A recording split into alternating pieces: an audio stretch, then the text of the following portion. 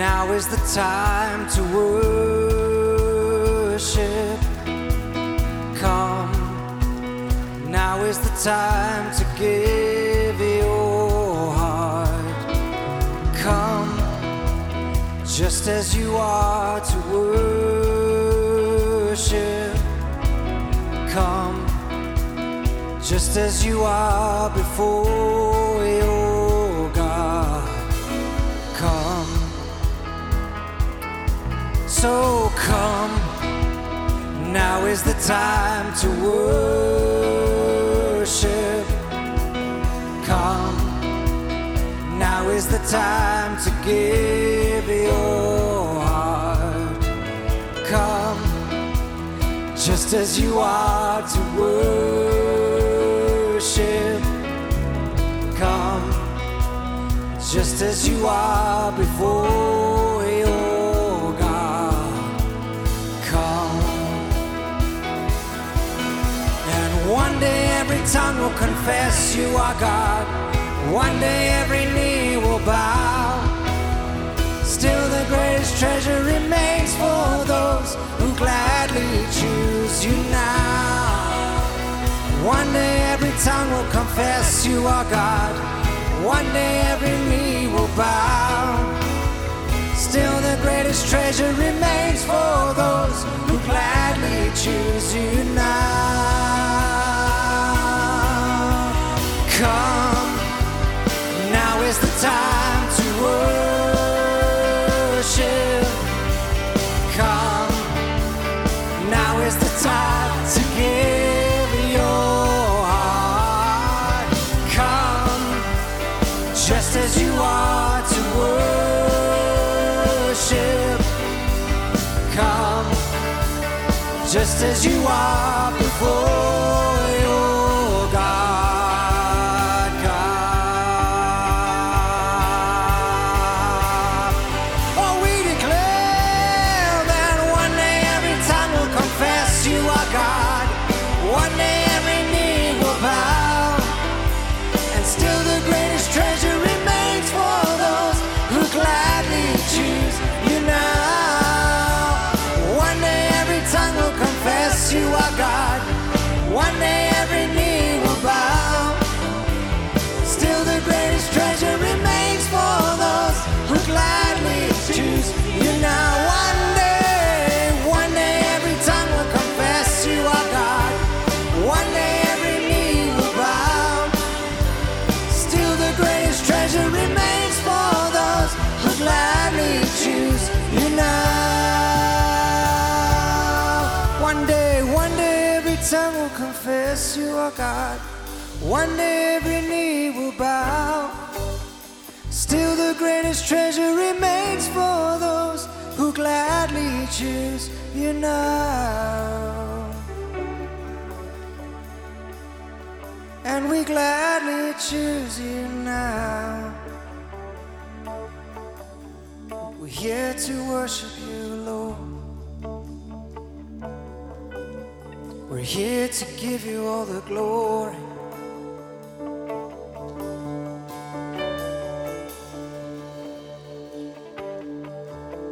So we come.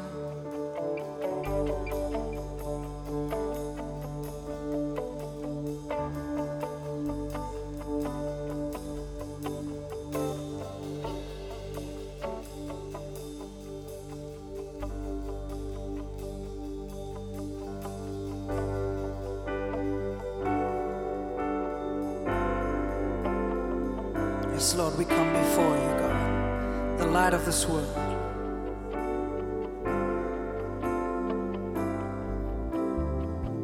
We come to worship you, Lord. We come to pour out our lives.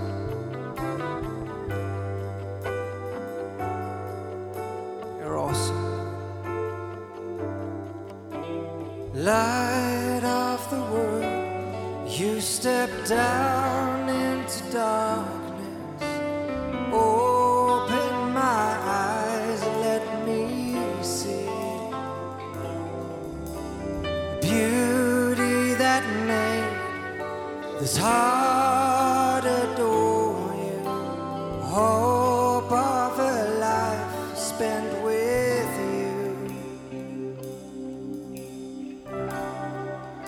So here I am to worship, here I am to bow down, here I am to say that you're my God. You're altogether lovely, altogether worthy, altogether wonderful to me.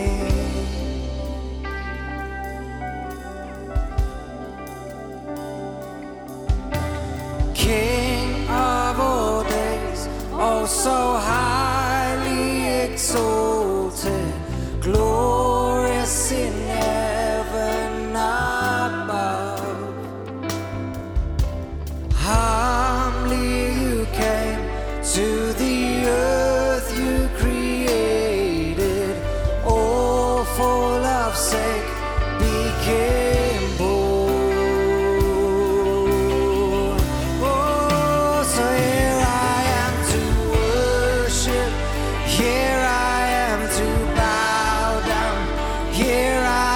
To say that you're my God, you're altogether lovely, altogether worthy, altogether wonderful to me. Here I am to worship, here I am to bow down, here I am to say you're my God. You're altogether lovely, altogether worthy, altogether wonderful to me.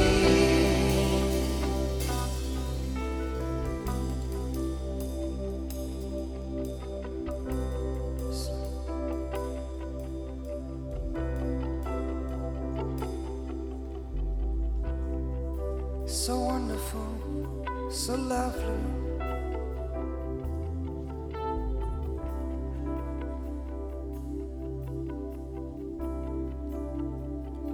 And I'll never know how much it cost to see my sin upon that cross.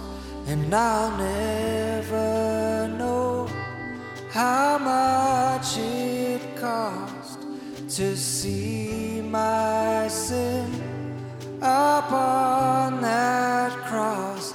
And I'll never know how much it cost to see my sin upon that cross. And I'll never know how much it cost to see my sin upon that cross. And I'll never know how much it cost to see my sin upon that cross. And I'll never know how much it costs to see my sin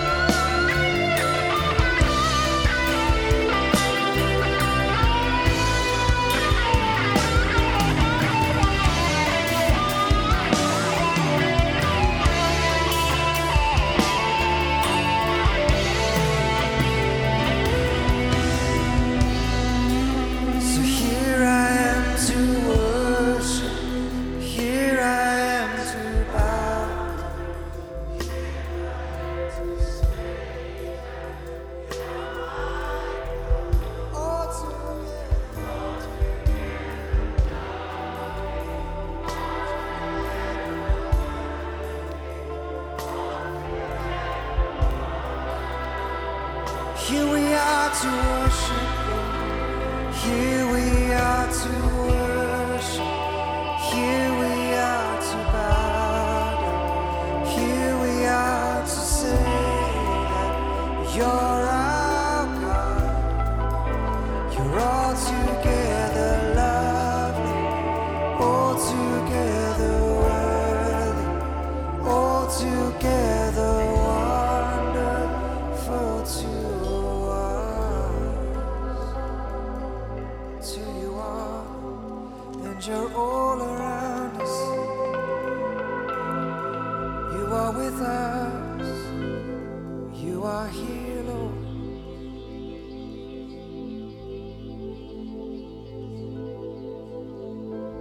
Here in your presence,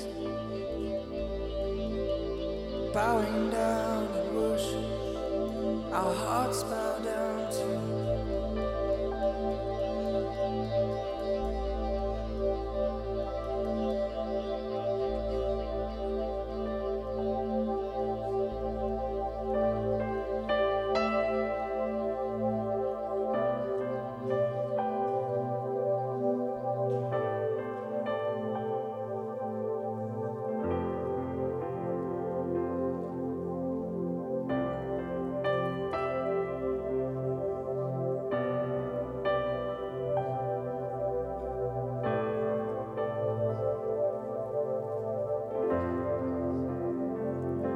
And as I rise, strength of God,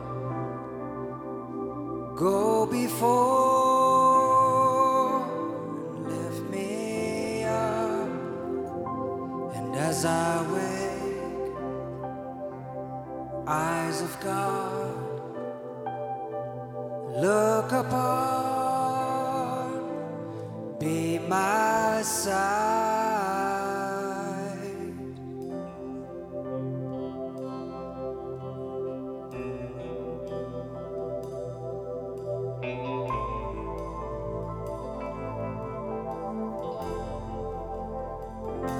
And as I wait, heart of God, satisfied and sustained. And as I hear voice of God, lead me on, be my guide, be my guide, above and below me, before and behind me, in every eye that sees me, Christ be all around me, above and below me, before and behind me, in every eye that sees me, Christ be all around me, yeah. And as I go, hand of God, my defense, by my side. And as I rest, breath of God, fall upon, bring me peace, oh Lord, bring me peace, above and below me, before and behind me, in every eye that sees me, Christ be all around me, above and below me, before and behind me, in every eye that sees me, Christ be all around me, yeah. Oh, oh, oh,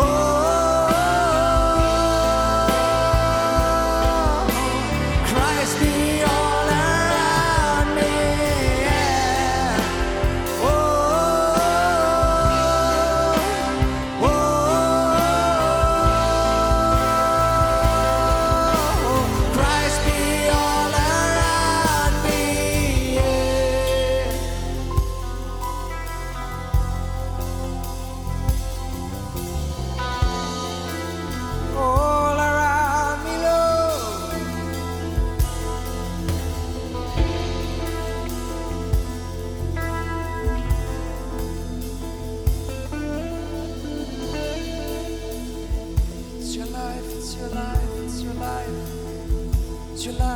that's your life.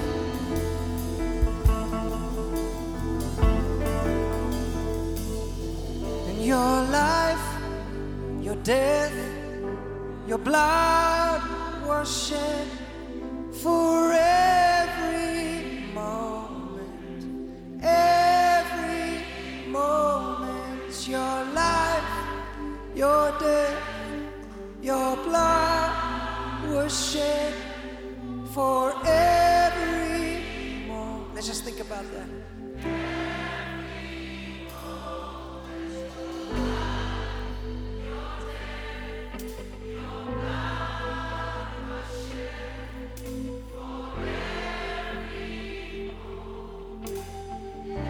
Woo!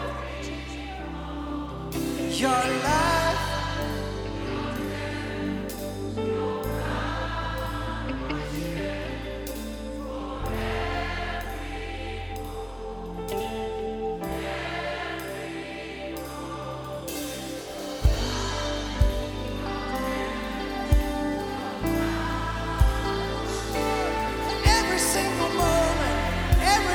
That's past, every moment that's come, every moment this year, Lord.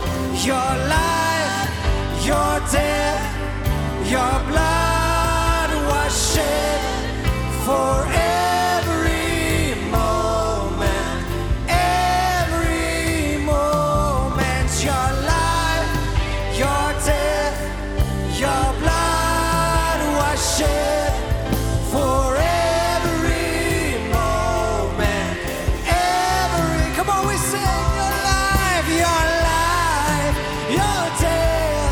your blood was shed for every moment.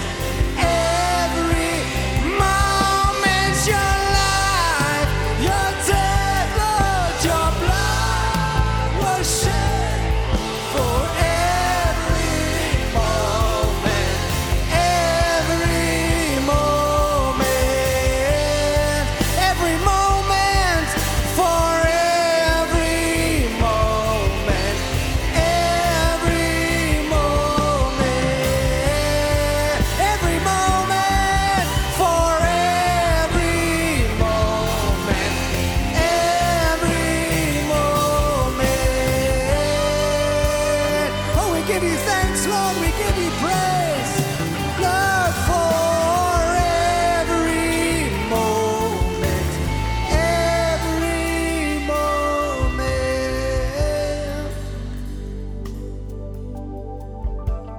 Yes, Lord, we're so thankful that we have you in our lives, that you are the Alpha and the Omega, the beginning and the end, that everything finds its purpose and its meaning in you. And I thank you, Lord, that as we gather today, that we can do so as a community together, coming before our Father to experience your grace and your kindness and your goodness and your strength and your encouragement to us. And I pray, Lord, that as we continue on with the service right now, that your presence will be with us in Jesus' name. Amen. Well, today is the last Sunday in our Faith Promise season, and I want to take you to that very, very famous parable of Jesus, and that's the parable of the Good Samaritan, which is recorded for us in Luke 10. And I think there's a couple of very important points that we need to grasp out of this parable, and that speaks into this time of generosity, and particularly today we want to talk about a generosity of heart, and just again, highlight and underline the reasons for our generosity and the expression of generosity and its value and importance. Luke 10, we begin to read from verse 25. We read this, that on one occasion, an expert in the law stood up to test Jesus. And we must understand that the experts of the law, I know a lot of the translations would just use the word lawyer, and which puts a bit of a different spin for us in our modern day context on what that is. You know, you have a picture of a guy with a briefcase, you know, and that funny clothes, and perhaps even with a wig or something, that's going to a courtroom to be part of some legal proceeding. And when the word here is used, and I like this NIV translation that said expert in the law, who it's referring to is generally that priests who were not on duty in the temple would be mingling with the people in everyday life, wherever people were in social events and so on. And they'd be walking around and be available to people to pass judgment on the law and what is lawful for an Israelite and what is not lawful, and how the law would be practiced and applied in their lives. And these experts of the law were all around, but we find in the life of Jesus that they stayed quite close to Jesus, because Jesus made some really bold claims. Jesus claimed that he was the Son of God. Jesus claimed that he spoke on God's behalf. Jesus claimed to know how to live a godly life and how to please God. And he taught other people. And that's why they use the word teacher. You'll see just now when he addresses Jesus. Because Jesus had influence. So these experts in the law was always around about him. This scene is quite an intimate scene that Jesus is having with his disciples, the 72. But there's this lawyer that's close by, because what they were doing is all the time checking up on Jesus to see if Jesus was teaching according to the law. And they were often, trying to correct Jesus or expose Jesus, like in this situation, to show that Jesus had an inferior understanding of the law, that he wasn't living up to the standard as they've said it. So this expert of the law is just there, roundabout, listening to what Jesus is saying, and then every now and then they would interject and try and, correct Jesus or test him, like in this situation.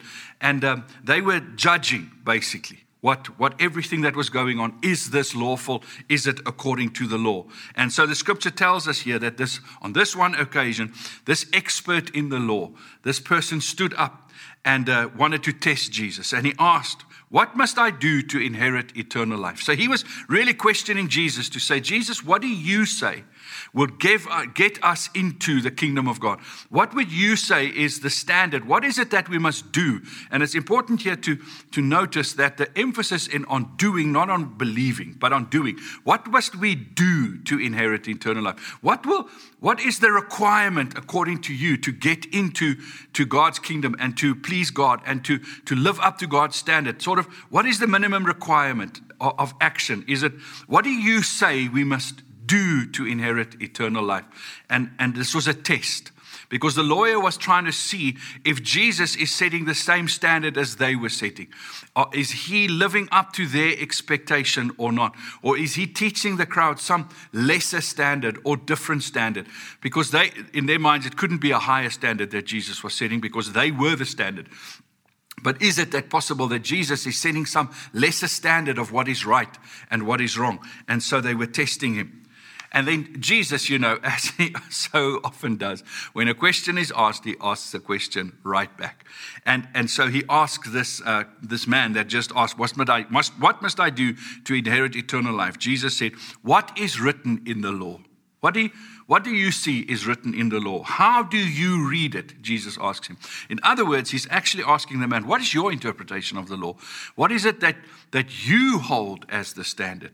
He answered, the expert in the law, "Love the Lord your God with all your heart, with all your soul, with all your strength, and with all your mind, and love your neighbor as yourself."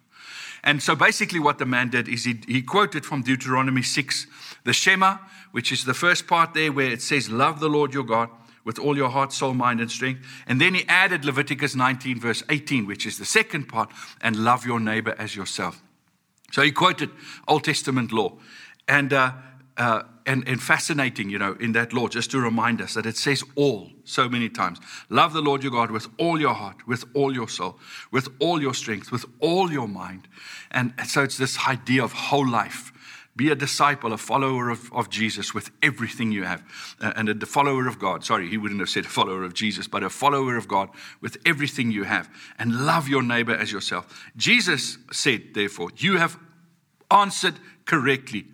Do this and you will live. So Jesus meets him right where he is. And so far the conversation's going great. The lawyer's testing Jesus and Jesus is answering, and they're in agreement. They say, "Love the Lord your God with all your heart, soul, mind, and strength, and love your neighbor as yourself." Jesus said, "You've said correctly. I agree with you, 100%. We're on the same page." Jesus says, "Well, just do that and you will live." But that's not enough for the lawyer. And we see what the lawyer does next. Here in verse 29, the scripture says. It gives us a clue. It gives us insight into his positioning, his attitude, his motivation in this conversation. But he wanted to justify himself. So the reason he was asking this question wasn't so much for the others. It was because he wanted to show that he is on the right side of things, that he is living according to the law, that he is right in his lifestyle and in his standing. And because he wanted to justify himself, he said, therefore asked the second question. Remember, his first question was, what must I do to inherit eternal life? The second question he says to Jesus, and who is my neighbor? Typical expert in the law, he now starts drilling into the fine print. And he starts going, yes, we agree on the headlines, but what do you qualify? What are the T's and C's that you describe as the neighbor? Who is the neighbor? Now, to understand this questioning, this line of conversation, it really helps us to have a little bit of more understanding as to the context, particularly who this expert in the law was and his positioning and this attitude that he had. Now, it is most likely that he was a Pharisee as an expert of the law. Because of the line of questioning he follows, it's most often, it doesn't say it clearly in Scripture, but it is probably right to deduce that he was a Pharisee. Now, we must understand that the Pharisees were a very important group of people, and as you know it, you see them all over the New Testament, and particularly in the Gospels, you see so much of them. They were this group of people that were the interpreters of the law, of the ones that was describing to people, like I said earlier, that would go around and help people in terms of everyday life, what is right, what is wrong. You know, it's a Sabbath, my cow is in a hole, or my goat has broken a leg. What can I do? What is lawful? What is not lawful? My neighbor, has behaved in this way. Is it lawful for me to react in the following way? What does the law require of me? So they were these people that were very there all the time, present around the people. They saw themselves as a group of people that really represented and carried the law. Not only were they the interpreters of the law, but they were the representatives of the law. They viewed themselves as the ones that were living right according to the law, and that they literally thought that everybody should be like them, that they were the ones that were serious about their faith. They were the ones that were really going for it and living up to God's standards. And therefore they had a bit of a separation. The word Pharisee actually means to separate. They separated themselves from the rest, because they believed that if you were a Pharisee, you were really living a righteous and good life. And there was this play that you would often see in the New Testament, these words that is used when it often speaks about the crowds. Because part of the reality of a Pharisee is not only did they view themselves as the representatives of what it means to be righteous, and they were sort of the standard. They said, if you wanted to know what it means to be righteous, then look at us and just be like us. And they put themselves against the crowds, the other people. They were sort of saying, the other people should be like us, and we are right, and they are not right. They're not living righteous lives. They're not living the life they should be. They should be like us. And they were the ones that were holding that law and representing that law. To a Pharisee, only someone with the same zeal for the law could be called a neighbor. This means only fellow Pharisees actually qualified as good neighbors, as people that you could expect to be a good neighbor to you. That would probably be a Pharisee, because they were living up to this higher standard of the law. And this is the view they had. They were esteemed in their community and in the nation of Israel as the most skillful and ones that could explain the law and apply the law. They were also quite revered because they were called and seen as an accessible aristocracy. This is Steinsaltz and Funkenstein, not Frankenstein, Funkenstein, that said this. And the reason for this is that from the elite to the most common person could actually become a Pharisee. All you needed to do was devote yourself to the law, the Torah. If you became a student of the Torah and you devoted your life to the jot and tittle of the law, to live the law, then anybody could become a Pharisee. It's even noticed that women could become Pharisees. As it is said by the historian Josephus, by whom this set of women were unveiled. So he references an occasion where women displayed and showed their commitment to the Torah and their zeal for the law and their zeal for the way of the Israelites as they understood it according to the law, and therefore were allowed to become part of the Pharisees. So Pharisees was this elite group of people, not because they were birthed elite or by any other reason than the fact that they were devoted to the Torah, to the law. And we must always remember that the Israelites, by definition, they were separated from the other nations because they were the people of the book. They were the people of the law. What defined the nation of Israel more than anything else, what separated them from any other ethnic group, was the fact that they lived their lives according to the book, the Torah, the law. That is what gave them their identity. They were the people of the book. And therefore you can understand that the Pharisees were therefore so important, because they were right there at the center of everything, the ones interpreting the law, teaching the law to everybody. So if I wanted to be a good Israelite, what defined me as a good Israelite was that I lived according to the law and lived right by the law, and then I needed the Pharisees. The Pharisees would be the ones that would instruct me. But not only did the law that separate the Israelites from other nations, but it also caused the separation within itself. And it was the separation that I referred to earlier, where on the one hand you had the Pharisees that were the pure representatives, the pious ones, the ones that lived the law. And then you had the crowds, everybody else. That was they were Israelites, but they were lesser because they weren't as committed to the law. And the Pharisees would separate themselves certainly from other people and wouldn't mix with other nations. Even Hellenized Jews, people that wasn't originally Jews but became Jews, they wouldn't mix with them. They would be separate from them, and then within their own nation and in their own people group, they would be separate from those that were not as zealous for the law as they were. And so this group, and it tells us that there were at least about 6,000 of them during the time of Jesus. So there were many of them around. In Jerusalem, a lot of them. And they were representing and holding fast to the traditions of the law and teaching and instructing everybody around that. So it's one of these people, this teacher of the law, is now questioning Jesus. So we read the first question, they have an agreement. Second question, he now says to Jesus, but who is my neighbor? Now it's important. The reason he's asking Jesus this, as the scripture tells us, is to justify himself. What does that mean? And I spoke about that the other day in our previous series. It is our desire as human beings to justify ourselves, to be right, to be on the right side of things, to have a reason to claim authority and power. And this is what this man was doing. He was saying, I am right.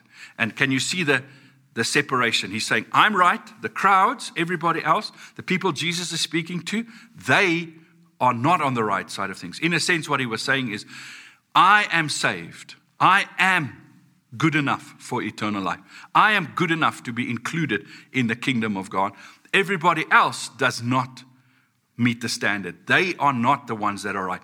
So he wanted to be in a position that whatever Jesus said would justify him, would reveal that he is right and everybody else should just be like him. And that's what he was looking for. Some standard that Jesus would say, and he was expecting that if Jesus was to be right, it would include him as being right, and everybody else wouldn't be right, because he is the keeper of the law, representing, living the standard of the law. And that's why he asked Jesus, who is my neighbor? Now, the trick of this question was how Jesus answered it. Because if Jesus said to the Pharisee, your neighbor is the poor, the Pharisee would have said, I agree. And that's why I give alms to the poor.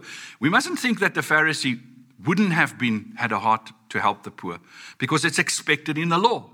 And as an expectation in the law of the Israelites that you help the poor, he would have certainly done that. And if Jesus said that's who your neighbor is the poor people, he would have said, yes, I agree with that, and that's why I give my alms to the poor.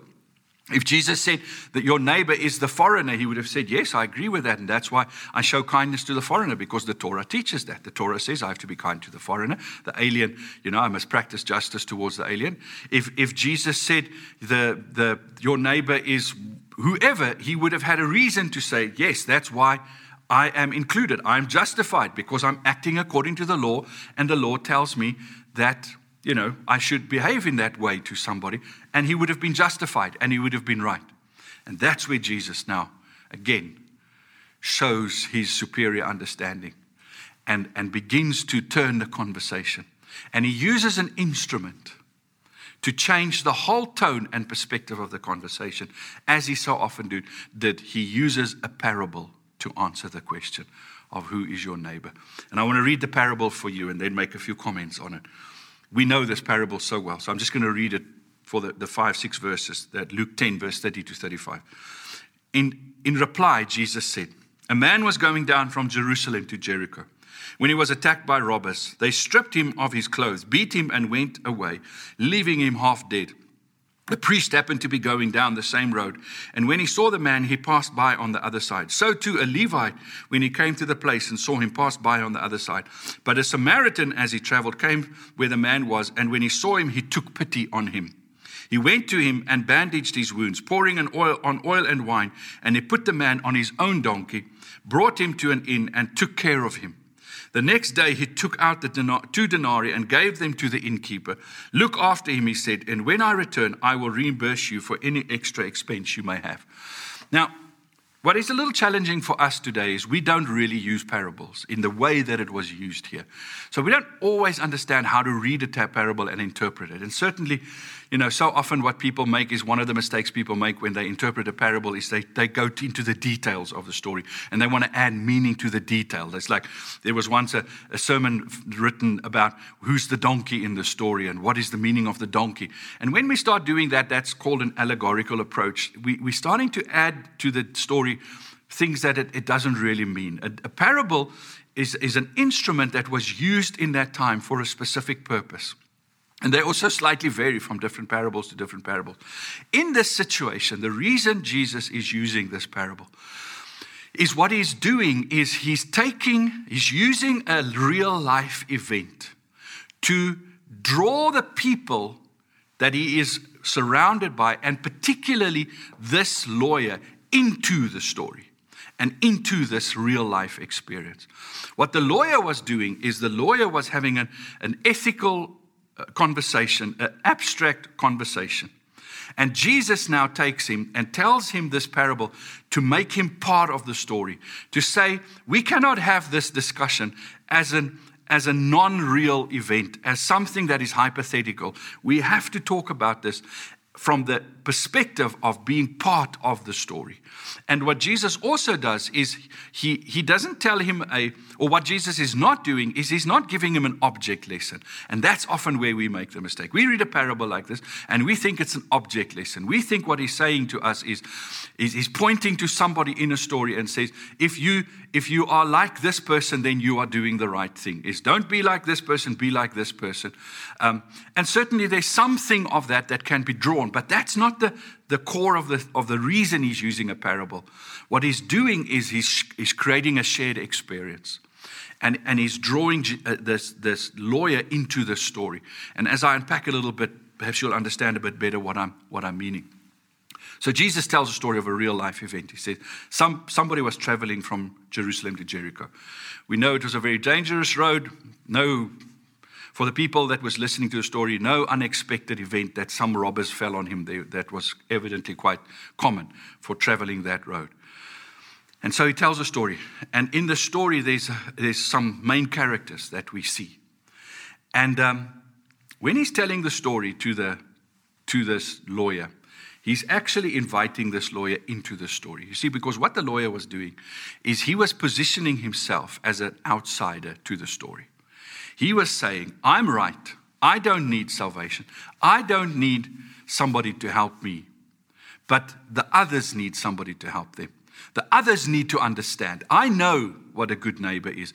I know what it means to be a neighbor. The other people need to know. So he was stepping outside of the story and saying, I'm the judge in a sense. He's the one that's not part of this discussion that they're having because he's right. He's the one sitting outside as a righteous judge, judging everybody else's behavior in the story and how they should behave. And so when Jesus begins to tell the story, what Jesus does is he says, no, you're actually part of the story. And so when we read this story, there's a question that could be asked with the story is, who do you identify with in this story? And who should you identify with in the story? And it's so easy for us. When we read the story, we would probably do the same thing as what that teacher of the law would have wanted to do. And that is that immediately we want to identify ourselves with one of the people that is the potential savior in this situation. We recognize that the priest, the Levite, and the Samaritan were in the positions of doing something that could help the situation, that could make the situation better. And therefore, our thoughts and our minds immediately go to the question of, who am I in life? Am I like the Levi or the priest? Or am I like the Good Samaritan? And we think the point is that I should try and not be like the priest and the Levite. And I should be like the Good Samaritan. And we draw that lesson. We use it as an object lesson. But when we read the story, as it's described to us by a New Testament professor, where's his name now? Sorry. Well, I don't know, do I do this? Thomas G. Long.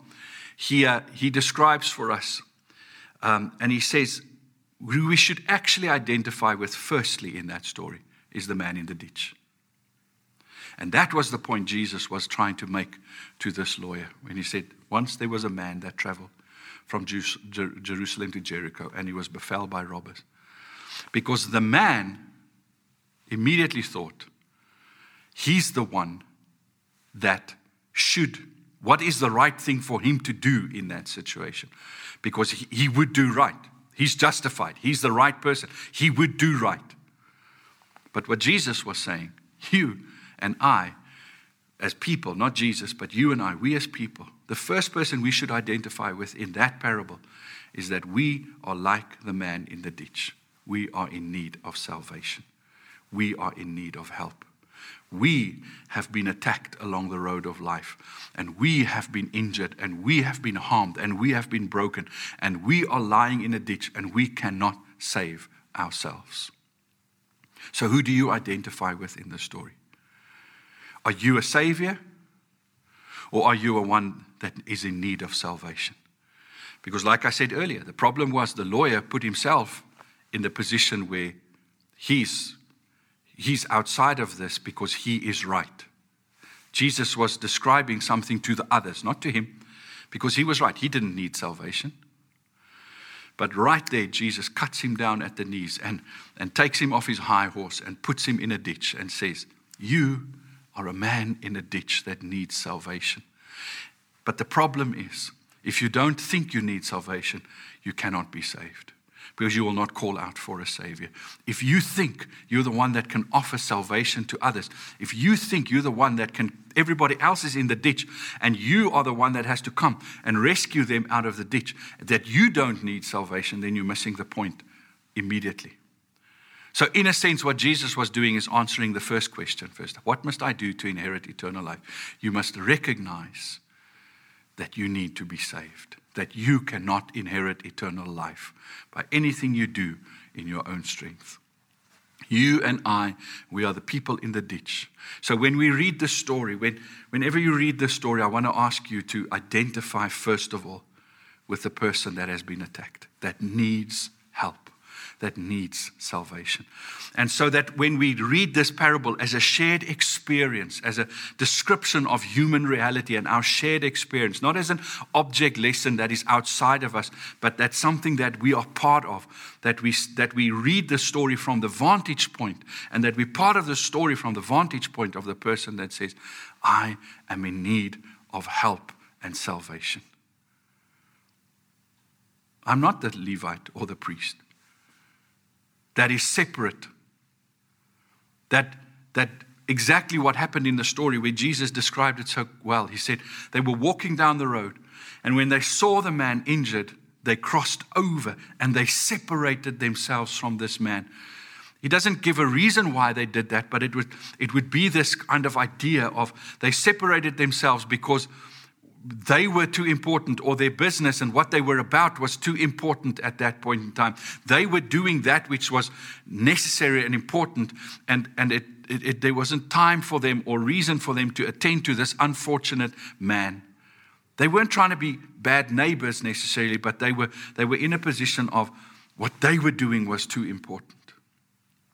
Now, it would be very nice to put ourselves in that position to say, my life is so valuable and important in everything I do. But we have to first recognize our need of salvation, our need for Jesus or somebody to come and help us and to lift us up and to put us on a donkey and to take us somewhere where we can receive care and where we can receive help.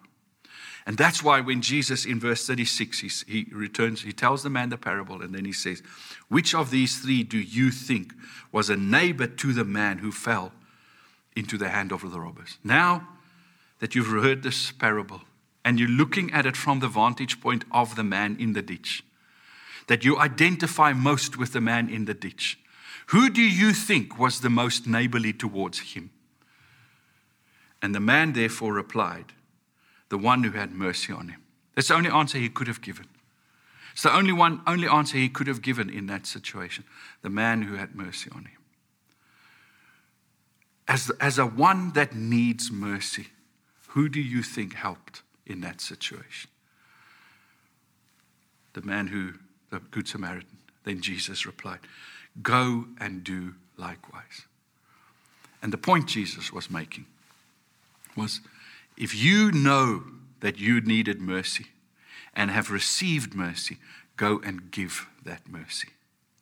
If you know that you were in trouble and somebody came along and in generosity and in kindness reached out to you, picked you up, helped you, now go and live that same way to others, your fellow travelers on the road that are also in need of mercy, because you are not separate from them, that they need mercy, but you don't need mercy. We all need mercy. We all need the generosity of heart. And in actual fact, the one who represents the Good Samaritan in the story is Jesus, that paid the price, that picked the person up out of the ditch and helped them and sorted them out. It is Jesus, not the religious system, because the religious system by definition separates and creates this law that says we are better and we need to be kept clean and we are separate, and our justification is in the fact of how good we are and how we represent what is right, and therefore we cannot mix with what is bad, and it creates this separation where Jesus says, no, what I do is I show you how you are all in need of a Savior. There's only one that is not in need of a Savior, and that's Jesus. And therefore, He's the only one that can save. I can't save anybody because I need salvation. And when I understand that, then I approach life from a different place. I have received mercy. I can give mercy. I have received generosity. I can give generosity. And then I act in the same way as Jesus. Jesus is the Good Samaritan. I am like the person in the ditch that needs salvation. But once I've received it, it becomes very important that I do the same to others, that I show that level of mercy and kindness and togetherness with other people. And that's the humility. Jesus didn't tell the story to say there is no right or wrong. There is no, there is no standard in the kingdom. No, he upheld the standard. He said there's a standard. But how you go about it and how you approach it is very different. Therefore, the scripture tells us we don't judge others because we know we will be judged, because I'm not better than any other person. I didn't need Jesus less than so-and-so. I didn't need less salvation than everybody else. But once I'm saved and I am being saved, I'm in a position to offer Jesus to others. Not be Jesus in the sense that, now I know what is right and I can save others, but I can welcome them into that place of saying, I have received mercy and grace. You can also receive mercy and grace. That's the difference between Jesus and this teacher of the law. Now I want to encourage us today to receive the mercy of Christ, to receive the forgiveness, the grace of Christ. And I wonder today, if you are listening to me, have you recognized your need of a Savior? That no matter how hard you try, you cannot be good enough. You will not live up to God's standard. So what must you do to inherit eternal life? Is recognize your need of a Savior. I need to be saved. And I'd love to pray with you today. So I want to give you an opportunity right now. I'm going to pray. And if you want to ask Jesus to be your Savior, won't you pray this prayer with me? Let's pray together. Lord Jesus, we recognize that we are all falling short of your kingdom and of your righteousness. And we recognize that it is not possible for us to ever live up to your standard.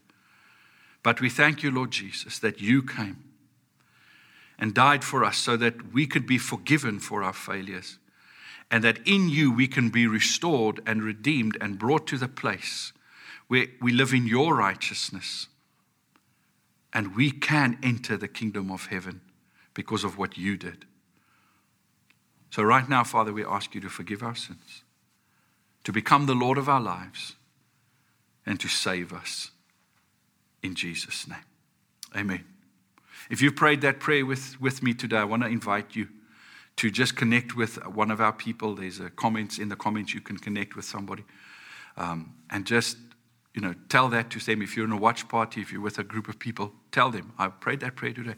And let them pray with you. And let us know there's things that we can do and help you and material we want to send you. So communicate with us. But then to those of us that have prayed that prayer and that have received the mercy of Christ and have recognized our need for salvation, I want to say, I want to encourage you. Live the generosity of heart from what you have received. Be the ones that are generous in showing mercy to others. Don't separate yourself. Don't go to the other side of the road. But where you see a need, our saying is across the street, across the globe. Cross the street and go and show generosity to people. Not because you're being their Savior, but because you're recognizing, I receive generosity, and therefore I can give generosity. And in that way, we can live the Spirit of Christ in this world. And Faith Promise is such a fantastic way to do that. So be part of Faith Promise. It's not the only way you show generosity, please. It's not money you send and then that's taken care of, but it's part of how we live our generosity. It's vital and it's a very important part. And it's a structured way that like I spoke about last week, that is organized and makes a huge difference, our collective faith together. But be a person of generosity of heart. May the Lord bless you. And thank you for joining me today. We just know that we love you and we pray for you. Lots of blessings.